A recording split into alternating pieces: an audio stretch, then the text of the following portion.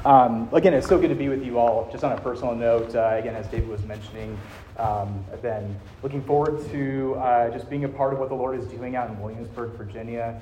I'm actually going to be preaching there this next Sunday on the 8th and the 15th as well. So very excited to be back with them. Been with them a few times and stay in touch with them on a week-by-week basis, along with Pastor David as well. So what a privilege it really is, though, to be able to deliver the Word of God to you all tonight. And again, my name is Rich Brown. I serve as a pastor in the PCA, your sister denomination, the Presbyterian Church in America. And again, I'm excited to see what the Lord does in the coming few weeks or months or so. Tonight, as we dive into the Scripture, we'll be exploring what is perhaps one of the most well-loved and enlightening, truly enlightening passages in all of Scripture. That being John, the Gospel of John, chapter 1 through 13. So I'd like to invite you to go ahead and turn to the Gospel of John, again, chapter 1, verses 1 through 13 is what we'll be tonight. Now, this passage itself is brimming with just gospel truths about the person and work of Jesus, who is himself, of course, the eternal Son of God, who took on flesh for our sake. And so it's a fitting message, as we've just celebrated Christmas, to be looking at this passage of John 1 this evening. But it's also, I think, fitting as well because even this next Sunday, as many of us might know, is Epiphany. And so we recognize on Epiphany the fact that Jesus, who took on flesh, has made himself not just known to the nation of Israel, the believers of the Old Covenant at that time frame, but even to us of non-Jewish descent. He has brought us into the family of God. And so we celebrate that at this time of the year even. And the Gospel of John makes that very clear to us. But this first chapter of the Gospel of John is important for us for an even further reaching, in a further reaching way. How so, you might ask? Well, see, John 1 directly addresses this theme of disbelief.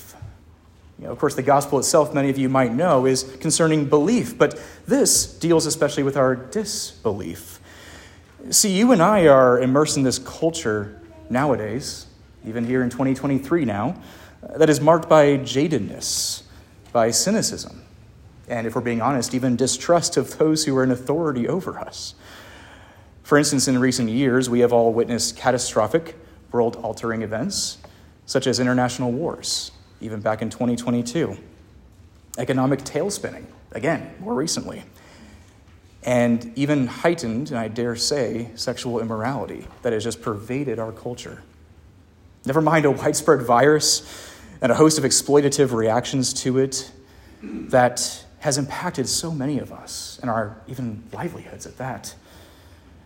And so the American church herself finds herself now to be under so much fire. And that's our context, of course, today.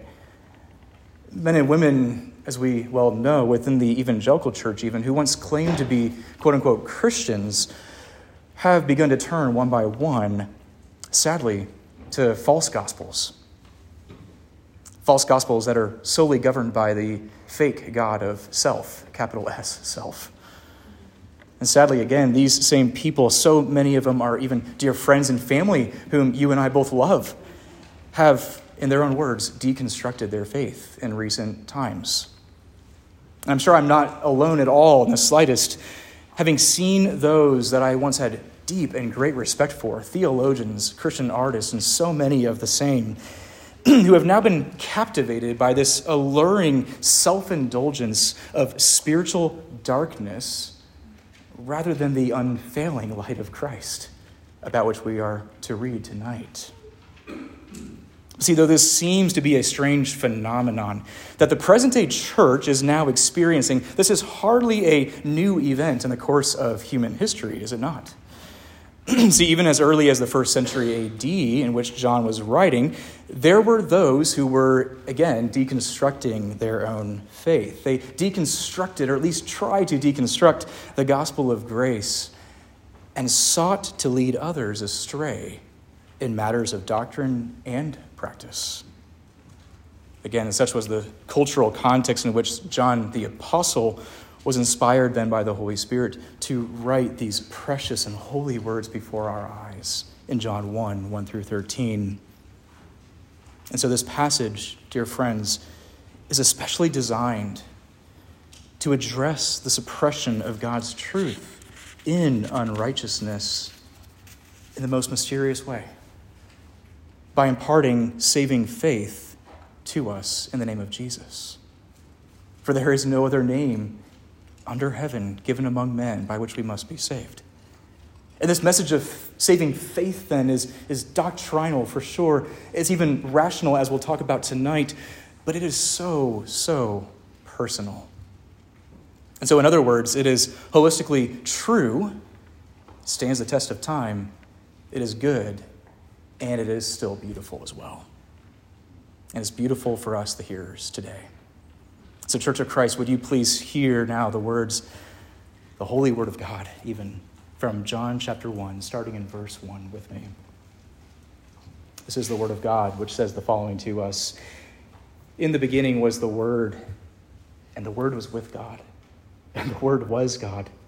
He was in the beginning with God. All things were made through him, and without him was not anything made that was made. In him was life, and the life was the light of men. The light shines in the darkness, and the darkness has not overcome it. There was a man sent from God whose name was John. He came as a witness to bear witness about the light, so that all might believe through him. He was not the light, but came to bear witness about the light. The true light, which gives light to everyone, was coming into the world. He was in the world, and the world was made through him, yet the world did not know him. He came to his own. His own people did not receive him. But to all who did receive him, who believed in his name, he gave the right to become children of God, who were born not of blood, nor of the will of the flesh, nor of the will of man, but of God. Friends, with these precious words in mind, let's come to our Heavenly Father in prayer. Father in heaven, we thank you so much for your word that has been given to us in love and has proven itself to be true time and time again. God, we know that we can rest in the fact that you are unchanging. You are from age to age the same. And so we ask, oh God, now that as you give us ears to hear and eyes to see the glories of Christ, may this message go forth even tonight as your word is proclaimed, and that our belief would be strengthened in this hour.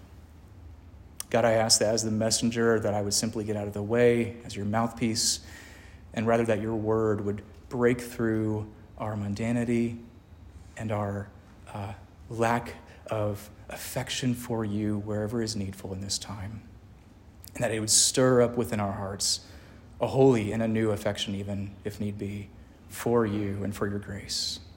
We pray all this in the mighty name of Jesus, our King and our Savior. Amen. Amen.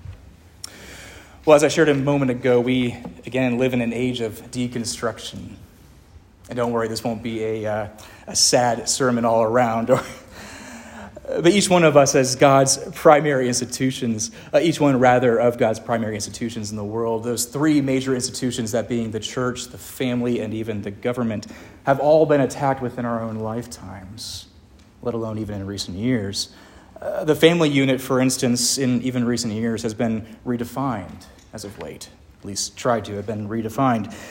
The civil authorities have proven to not have the best interests of the church and her worship in mind, even as we have tried to meet in turbulent times. And the church itself has suffered a general attitude toward her, an attitude that has ranged from everything from perceived obsolescence to even false accusations against her character and her position before God, and even vitriolic hatred toward her own existence in this world. And so, like righteous Lot living in the heart of Sodom, we must and we can rest assured in this fact that this attitude toward the church pains the heart of God, who loved the church and gave himself for her. And as those who have been given the holy word of God itself to inform and to direct our lives and to train us in all righteousness, we are, understandably so, those who best see the division and the discord before us. Our eyes have been enlightened by the way, the truth, and the life himself, namely Jesus. Because of God's gracious condescension to us in the birth of Christ, we are therefore now no longer those who, like the world, grope around in this darkness that is so present, seeking out our own separate quest to satiate our sinful desires, whether they be in the lust of the flesh or the lust of the eyes or the pride of life. But sadly, the reality is that the world still dwells in such vile and wicked darkness around us. And so how do we, who have been called into the mysterious light of Christ, hold fast to that faith that was once delivered to the saints, especially when our culture continues to unravel before our very eyes? When men stoop to the level of even beasts, like King Nebuchadnezzar did in Daniel chapter 4, when these things happen, we must return to the basics of our Christian faith that is afforded to us in the Word of God. The elementary principles of what it means to stand as a light in this darkened place. Well, John the Apostle himself provides us with answers to 3 implicit questions within our own text tonight.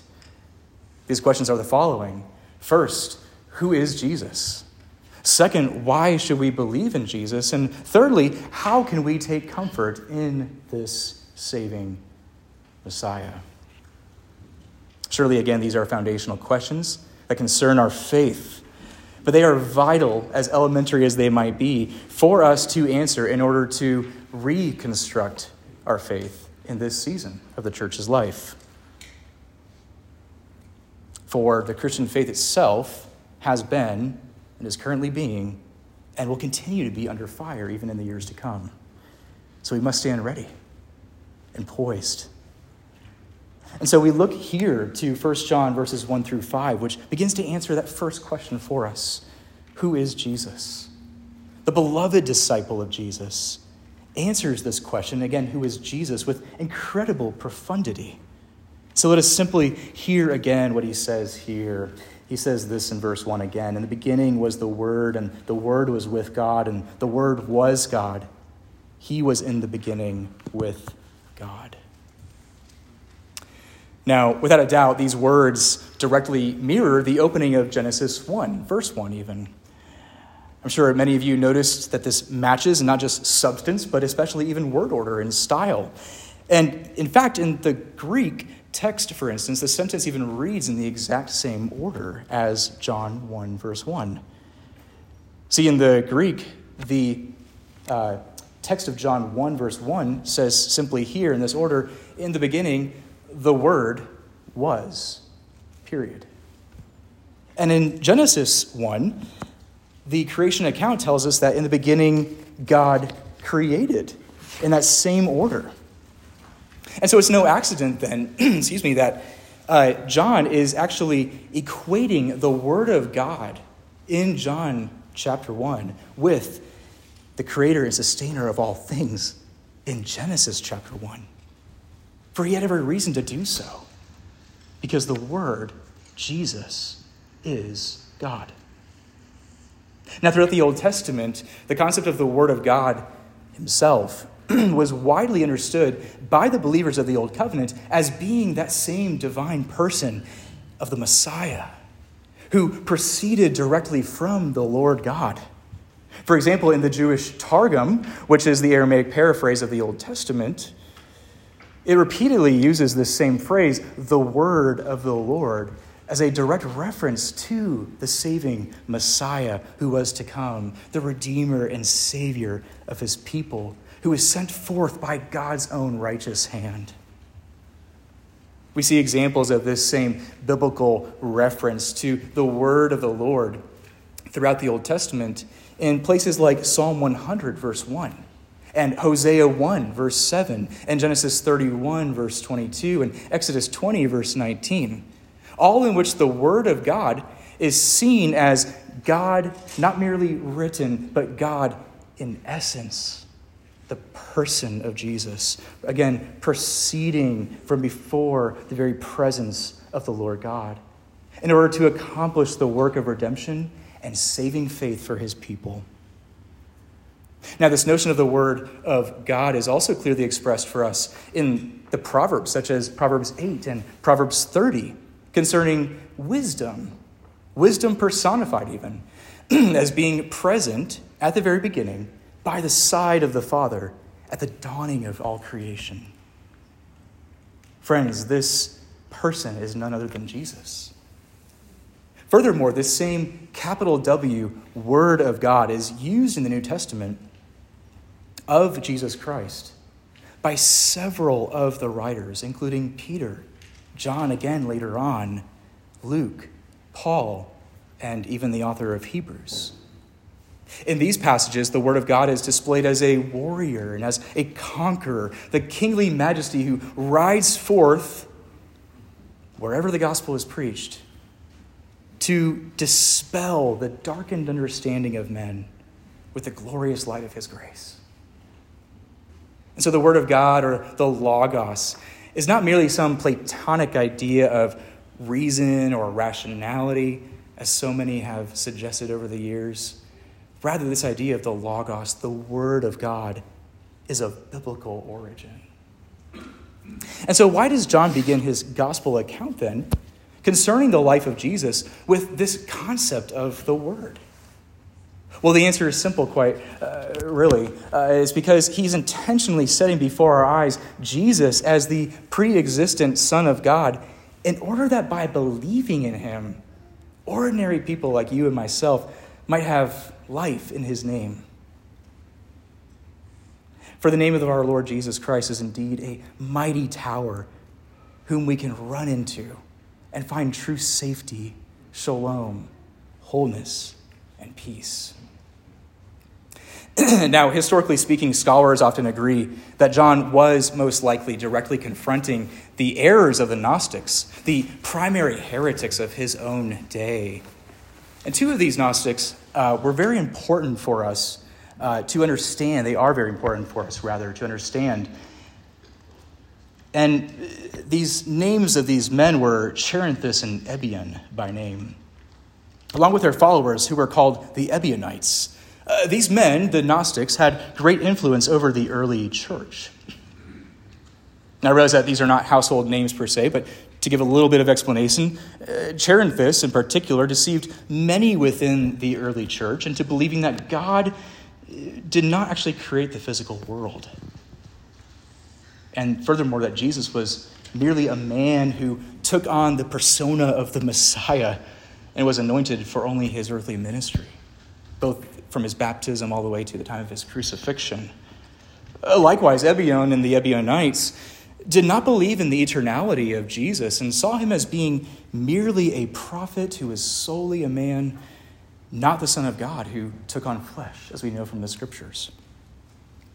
But as you can imagine, these heresies, of course, do not accord with the rest of the biblical witness concerning this Word of God. And so it's surely the grace of God that moved John, upon hearing these false gospels, to write a fourth gospel account, in addition to Matthew and Mark and Luke. This is why his record of Jesus takes into consideration the whole of redemptive history, beginning with creation all the way to the point of Jesus' resurrection and appearing to the disciples in all the splendor of his risenness and resurrection. And so Jesus is set before us here in the opening words of this gospel as the Logos, the eternal Word, who is indeed the only begotten Son of God, begotten of the Father before all worlds, God of God, light of light, very God of very God, begotten, not made, being of one substance with the Father, by whom all things were made. And as John 1, verses 4 through 5 says in our own text tonight, it says this, that in him was life, and the life was the light of men. The light shines in the darkness, and the darkness has not overcome it. Well, friends, the names of Cherinthus and Ebion, these heretics back then in the time of John's life, have both come and gone. In fact, let's just be honest, who here has even heard of the names Charinthus and Ebion before tonight? I imagine not too many of us. Fittingly so, their message, which attacked the name of Jesus way back then in the first century, has proven to be buried along with their names over the last 2,000 years. Likewise, those who proclaim false gospels, even in our own day, will not stand the test of time. The so-called gospel of social justice that many of us are aware of will not stand. The pragmatism of 20th century Protestantism, in which the church tried to set up their own version of the kingdom of God on earth, has failed over the last 100 years. And postmodernism's God of self, which sacrifices the intellect and reason and reliance upon the scriptures and all faith and practice, is already failing before our eyes. But, friends, the unchanging message of the eternal Son of God who loved us and who gave himself for us will succeed and will last. 1 John 2, verse 8 tells us that the darkness is passing away. And the true light, meaning Jesus, is already shining. And in our text here in the Gospel of John, verse 5, it says this ever so boldly to us, that the light shines in the darkness, meaning that it continues to shine even to this day. And get this, the darkness has not overcome it, nor can it. In fact, the darkness that you and I experience in this world, the sinfulness of sin, if you will never be able to overcome the light of life himself, namely Jesus Christ our Lord. And so again, Jesus is presented to us here in verses 1 through 5 in all of his sublime glory. But continuing on in verses 6 through 9, we now see John, the gospel writer, beginning to answer the second question for us. Why should we then believe in this Jesus? Okay, we understand the doctrine, but why? What is the reasoning? What is the rationality behind it?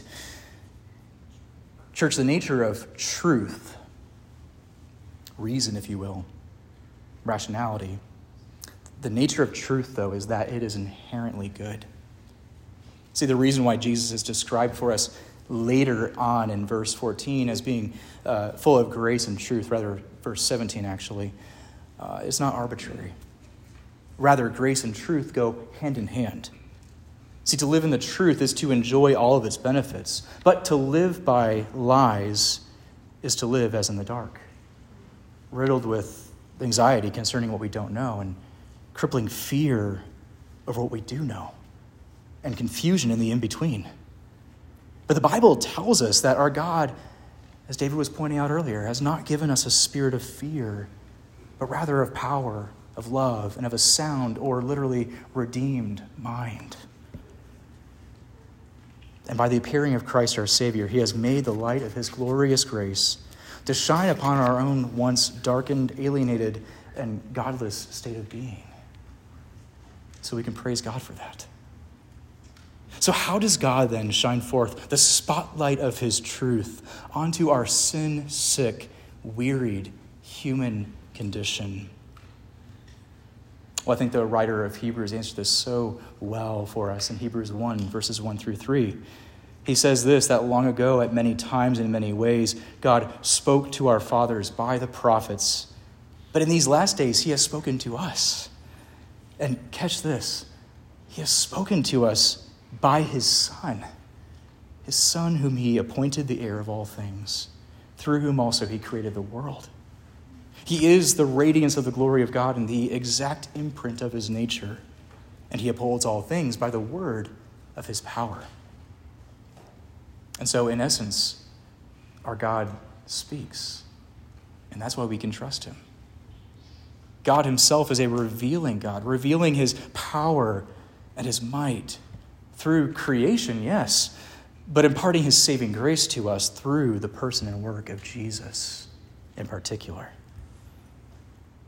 Now, God shows, of course, in biblical times to show ahead of time Jesus and to reveal him through the Old Testament prophets, the last of whom was not found in the Old Testament as we know it, but rather John the Baptizer here in the Gospel of John. And so this is why John the Baptizer was commissioned or sent to go before Jesus to prepare a way for his ministry so that Christ's ministry would have its full intended effect. John, we read of here in the gospel accounts, came baptizing with water, calling on men and women to repent of their sins and to stand before God with purified consciences that are sprinkled clean in preparation for the coming of Jesus in the flesh. Jesus who would fulfill all righteousness by his active obedience of the law in our stead. John 1, 6-8 states this so clearly concerning this John the Baptizer. He says this, there was a man sent from God whose name was John. He came as a witness to bear witness about the light, that all might believe through him. He was not the light, but came to bear witness about the light. In other words, the reason that we can believe the testimony of John the Baptizer is because he was sent by God, God who cannot lie. As a brief point of application, a person's trustworthiness is the basis of our trust in them. Jesus is indeed the true light, and he has proven himself to be worthy of our trust. But we're encouraged implicitly here to think even in matters of those we trust here around us. See, we must pay very close attention to the doctrine and the lifestyles even of those to whom we give the gift of our trust. According to 2 Corinthians 4, ministers of the gospel are called to be stewards of the mysteries of God and are of no intrinsic importance on their own.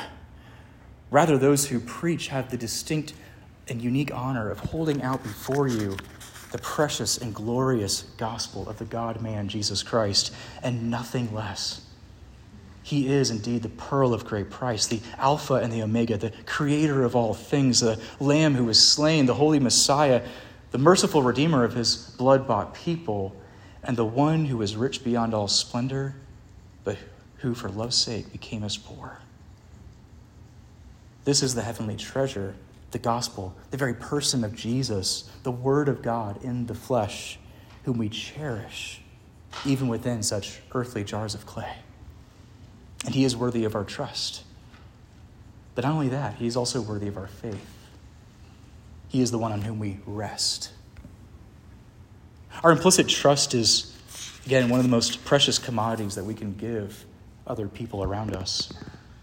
And so we must therefore be especially careful to whom we entrust it. Many members of the evangelical church across our nation have placed their trust for years now even in those who preach or entertain before them, rather than putting their trust in the preached one himself. And I believe that has been a root of so many of the issues in our church today, by and large in America. But the scriptures tell us quite clearly to not put our trust in mere men, but rather to entrust our souls to a faithful Creator while doing good. There are far too many voices out there currently, masquerading as Christian voices even, who are competing with the precious and holy voice of Jesus Christ. These false shepherds are wolves in sheep's clothing, either peddling false gospels or exploiting the real gospel for selfish gain. And the only way to see these false shepherds for who they are is to observe their life and their doctrine together. For instance, if I or any other guest preacher were to come in here and preach to you even the scriptures in all of their power, and yet we lived as though the precious word of Christ meant nothing to us, we would be the most ashamed people in this entire world. And you would have every right to seek out better people to listen to. But rather, the word of Christ should be put before you, and he should be exalted in your midst every single time we listen to the word opened. Christ should be exalted. And both the life and doctrine should be paid close attention to of these men. Such was the ministry of John the Baptizer, though. We can trust his witness here in the gospel. We read in Matthew, Mark, and Luke the same testimony that John did not dare to claim any of the glory for preaching God's message. In Matthew 3:11 through 12, for instance, he declared to the believing Israelites, "I baptize you with water for repentance, but he who is coming after me is mightier than I, whose sandals I am not even worthy to carry. He will baptize you with the Holy Spirit and with fire. His winnowing fork is in his hand, and he will clear his threshing floor and gather the wheat into his barn, but the chaff he will burn with unquenchable fire." See, John the Baptizer knew that the pronouncement of the coming king was not about him. He was simply the messenger.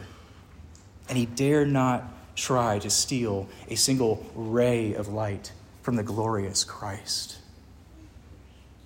Friends, God is pleased to use such humble and selfless witnesses like John the Baptizer and those who preach before you faithfully like Pastor David and many others.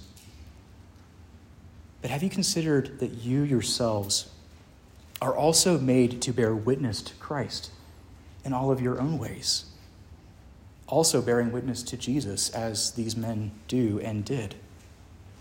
In your working, are you quick to express gratitude to your Maker for gifting you with the skills that are necessary for the labor that God has appointed to you?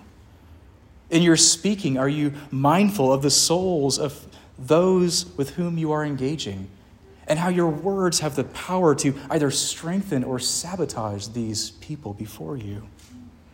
In the midst of your thinking, are you aware of how your own inner dialogue and ruminating thoughts can either draw you toward or away from thinking God's thoughts after him? If we desire to be a people that bear witness to the true light, each and every one of us, this true light, which is certainly capable to give light to everyone, we must become those who exercise our faith by taking every thought and word captive to the obedience of Christ, so that we think God's thoughts after him. Now, in his providence, we, as believers today, are those who, of course, come after John the Baptizer 2,000 years later. On this side of the cross, we have a fuller comprehension because of the word of Jesus' rescue mission. What John saw only through types and shadows, that which he testified to, we now have the privilege of seeing in the light. And if John, who couldn't even see fully, was able to bear witness about Christ, how much more can men and women like you and myself bear witness to this glorious Christ, the one whom we have tasted and seen as being good, namely through his atoning death and resurrection on our behalf? After all, we are among those of whom Isaiah prophesied thousands of years in advance. You and I are those people, according to Isaiah 9, who once walked in that darkness, which we've been talking about this whole time. But we are those now who have seen a great light. We are that spiritual nation that Christ has created and multiplied by his Spirit, and whose joy has been increased as the gospel pervades our thoughts and our words and our deeds in our midst. We are those who rejoice before God as with joy at the harvest, for the yoke of our burden, the staff for our shoulder, and the rod of our former oppressor, sin itself by name, has been broken by our great God and Savior. And how did he accomplish this? Isaiah 9, 6 through 7 goes on to tell us as much. For to us a child is born, to us a son is given, and the government shall be upon his shoulder. And he shall be called Wonderful Counselor, the Mighty God, the Prince of Peace, the Everlasting Father. Of the increase of his government and of peace there will be no end on the throne of David and over his kingdom, to establish it and to uphold it with justice and with righteousness from this time forth and forevermore. The zeal of the Lord of hosts, back then prophesied, will do this. And friends, in our time, we see the zeal of the Lord of hosts has indeed done this through Christ. And so these sweet words of comfort assure us that the truth and the goodness of God are before us on full display in the person of Jesus. And this leads us to our third and our final question for this evening then. How can we then take comfort in this Jesus? How do we see Jesus as being not just true and good, but beautiful at this point? Well, John 1:10-13 explains to us that our comfort is in the very will and nature of God himself. For our God is the one who has called us to be his beloved children, not of anything that belongs to us or that is inherent to us or is derived from our personalities, as fun as they might be, or our own dispositions, but rather purely of and by his saving and merciful good pleasure. Do you know God's smile and his pleasure toward you in this place? See, John 1 verse 10 states that Jesus, the true light, was in the world and that the world was made through him, and yet the world did not know him. There's a sharp contrast going on here, isn't there? See, with these words, John harkens back to the very first few verses again in the Gospel of John, but especially all the more to the story of the fall in Genesis chapter 3. Here we see in this historic account that all things were made through the Word and eternal life is to be solely had in him, and yet the spiritual darkness of sin has alienated the mind of man from understanding and submitting to the things of God. And the day that our first parents ate of the tree of the knowledge of good and evil, they failed to uphold that legal declaration of life promised on the basis of their obedience to a holy God. And yet God foretold immediately, meeting them even in their sin, that from his incomprehensible heart of sheer grace, he would send forth the Redeemer of his elect, whom he would raise up from the offspring of Eve to defeat that ancient foe and so put death to death by his own death upon the cross. As Galatians 4 verse 4 tells us, when the fullness of time had come, God sent forth his Son, born of woman, born under the law, to redeem those who were under the law, so that we might receive adoption as sons. This too then is what John describes for us in this passage in the gospel. See, in verse 11, it showcases for us this most mysterious message ever given to men. It says this concerning Jesus, that he came to his own, those in his possession, quite literally, and yet his own people did not receive him. But to all who did receive him, who believed in his name, he gave the right to become children of God. Now, given the knowledge of Christ that you and I hold so dearly, you might be thinking as well, how can the world ever reject this good and gracious King? How could the world choose death and destruction over the light of life himself? And furthermore, how could so many of the people of Israel at that time in the first century not see Christ for who he was in the flesh? Well, friends, such is the nature of sin. It blinds us to the sovereign mercy of God, and it even enslaves us to our own unspeakable passions. But such also is the nature of God's divine election in Christ from before all time. That we who have faith in him now are not those who had deserved any better than the rest of the world, but rather we are those on whom God has been pleased to shine the light of Christ, to melt our icy cold hearts of stone, and to give to us new, warm, handmade, fashioned hearts of flesh, graced with heavenly desires now. See, but for the grace of God, we too were those who were dead in the trespasses and sins in which we once walked. And we would have continued to follow, of course, this course of the world, following the prince of the power of the air, the spirit that is now at work in the sons of disobedience. But God. Ephesians 2:4 declares to us that God, being rich in mercy, because of the great love pure and only love with which he loved us, even when we were dead in our sins and our trespasses, made us alive together with Christ. By grace you have been saved, and raised us up with him and seated us with him in the heavenly places in Christ Jesus. Why?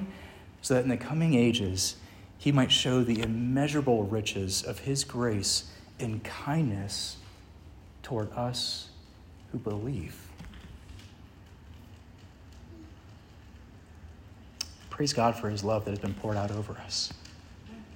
See, by his great love, he has given ruined sinners like us, who simply now believe upon the name of the Lord Jesus, the right, the authority, the powerful privilege even of being called beloved children of God.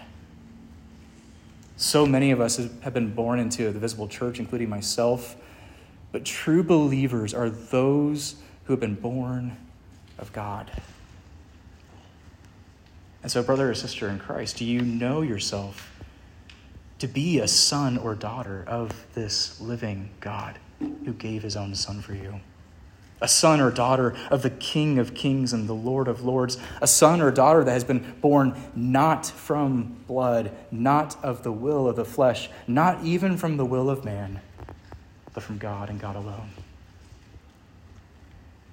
Well, as we conclude, I want to leave you all with the fitting words of a remarkable Dutch medieval Christmas carol. And this old carol from hundreds of years ago is called "Come and Stand Amazed, You People." And it's been recently rearranged by one of my favorite bands called Citizens, and so I'll read their version in the modernized English, if you will, before you all. But listen to these words carefully, coming right from this passage. Come and stand amazed, you people. See how God is reconciled. See his plans of love accomplished. See his gift, this newborn child. See the mighty, weak, and tender. See the word who now is mute. See the sovereign without splendor. See the fullness destitute. See how humankind received him. See him wrapped in swaddling bands, who as Lord of all creation rules the wind by his commands. See him lying in a manger without sign of reasoning. Word of God to flesh surrendered. He is wisdom's crown, our King.